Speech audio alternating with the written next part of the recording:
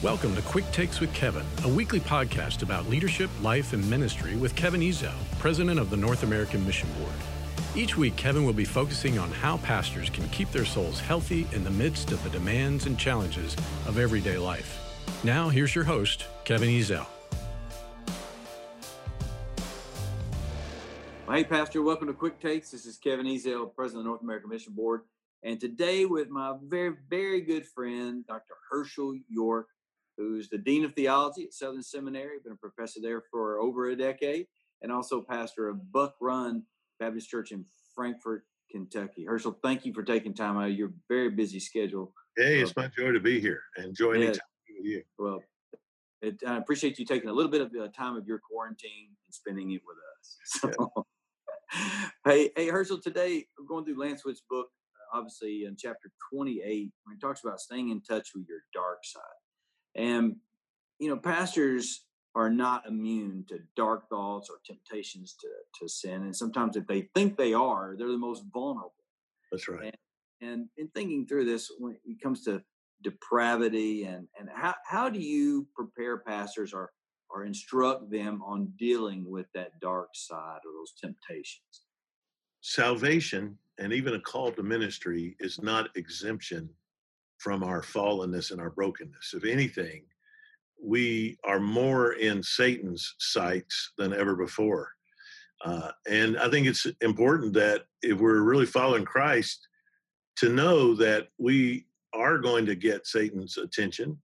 And Jesus I know, and Paul I know, and Hershael I know, if Hershael is following Jesus.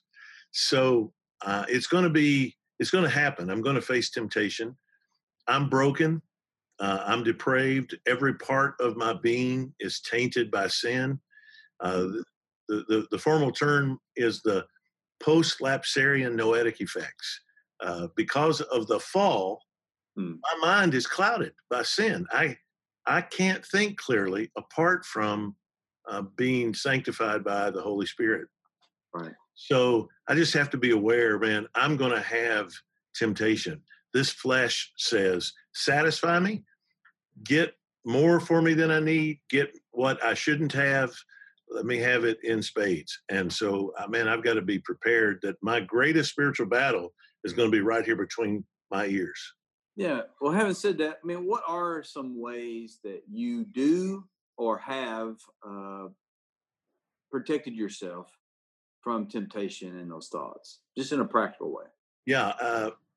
I first of all, my presumption is not to trust myself. Mm-hmm. So a pastor really needs to make sure that his life is as transparent as he can get it. Mm-hmm. So my wife has all my passwords. She can look at my phone, my text messages. I don't have secrets from her. You know, you need to put your computer at a place where people walking in the room can see it. And can I just be honest? That's uncomfortable for me because there's a lot of times I'm not looking at vile stuff, but I'm looking at vain stuff, dumb stuff. Yeah. And so, we sort of want to hide that. But if you hide your computer because you don't want people seeing how often you're looking at Kentucky basketball recruiting reports, then it's easy to look at other stuff too. So I try and live a transparent life. I've got 2 assistants that have access to my emails, and I've sort of made it where I can't get away with anything. I'm going to be caught, right. And when you're going to be caught, it keeps you out of trouble. You just don't do stuff.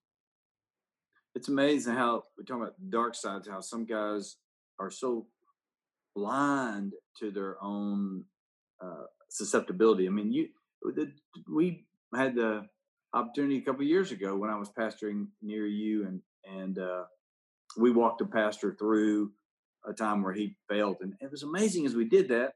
I mean, even the day after, how blind a guy could be, and almost prideful in the fact that he had that opportunity to. Yeah, I remember us talking to this guy and him talking about the sin with a look of pride. Yeah. At his sexual prowess or something. And I remember, I think I came unglued. I nearly went across the table at him. It was like, dude, you don't get it. I'm more broken by your sin than you are. Yeah. And I'll never forget you saying that. Yes, exactly. That's what sin does, though, man. Mm-hmm. It so clouds our thinking that we're not thinking clearly, and unless you build against that, you know, you're going to fall prey to it. I'm going to tell a story that happened also between us when you were pastor at Highview before I was at Buck Run. So this was like early 2000s. I went to Buck Run 2003. So somewhere between there. When I was preaching for you, I'd preach the 11 o'clock service at Highview while you were starting the East Campus. There was a beautiful woman that was a member there, and I started noticing her. I didn't hang around her. I didn't talk to her, anything like that. I did not act on my thoughts, but I was always looking to see her and what's she wearing. Oh, she looks really attractive today. And I caught myself looking to see her on Sunday mornings. And I realized, man, Satan is putting that as a secret thought in my mind. And the only way to deal with it is to expose it. And I came to you. I also went to Tanya. Now, I know not every wife can handle that, but Tanya can and does.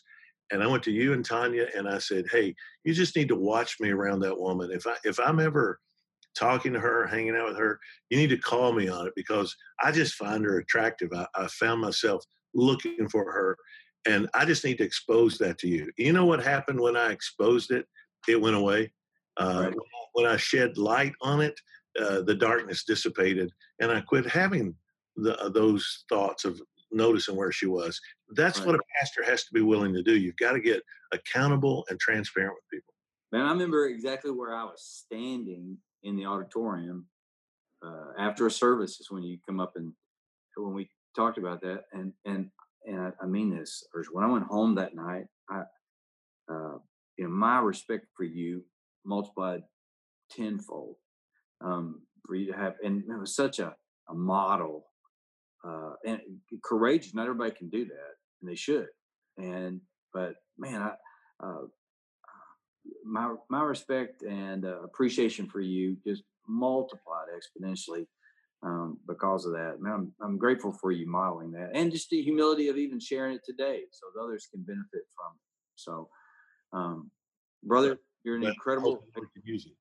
Well, he will, and you're an incredible example to all of us. And thankful for you, and also thankful for your podcast, Pastor Will, that I encourage every pastor to subscribe to because some of the best practical pastoral advice they could give anywhere. So appreciate your friendship. Appreciate you joining us today on Quick Takes. It's a joy. Thanks for joining us for Quick Takes with Kevin. Each week, Kevin will visit with pastors and leaders as they talk about the challenges they face and the lessons they've learned in balancing faith, family, and ministry. Thank you for being with us.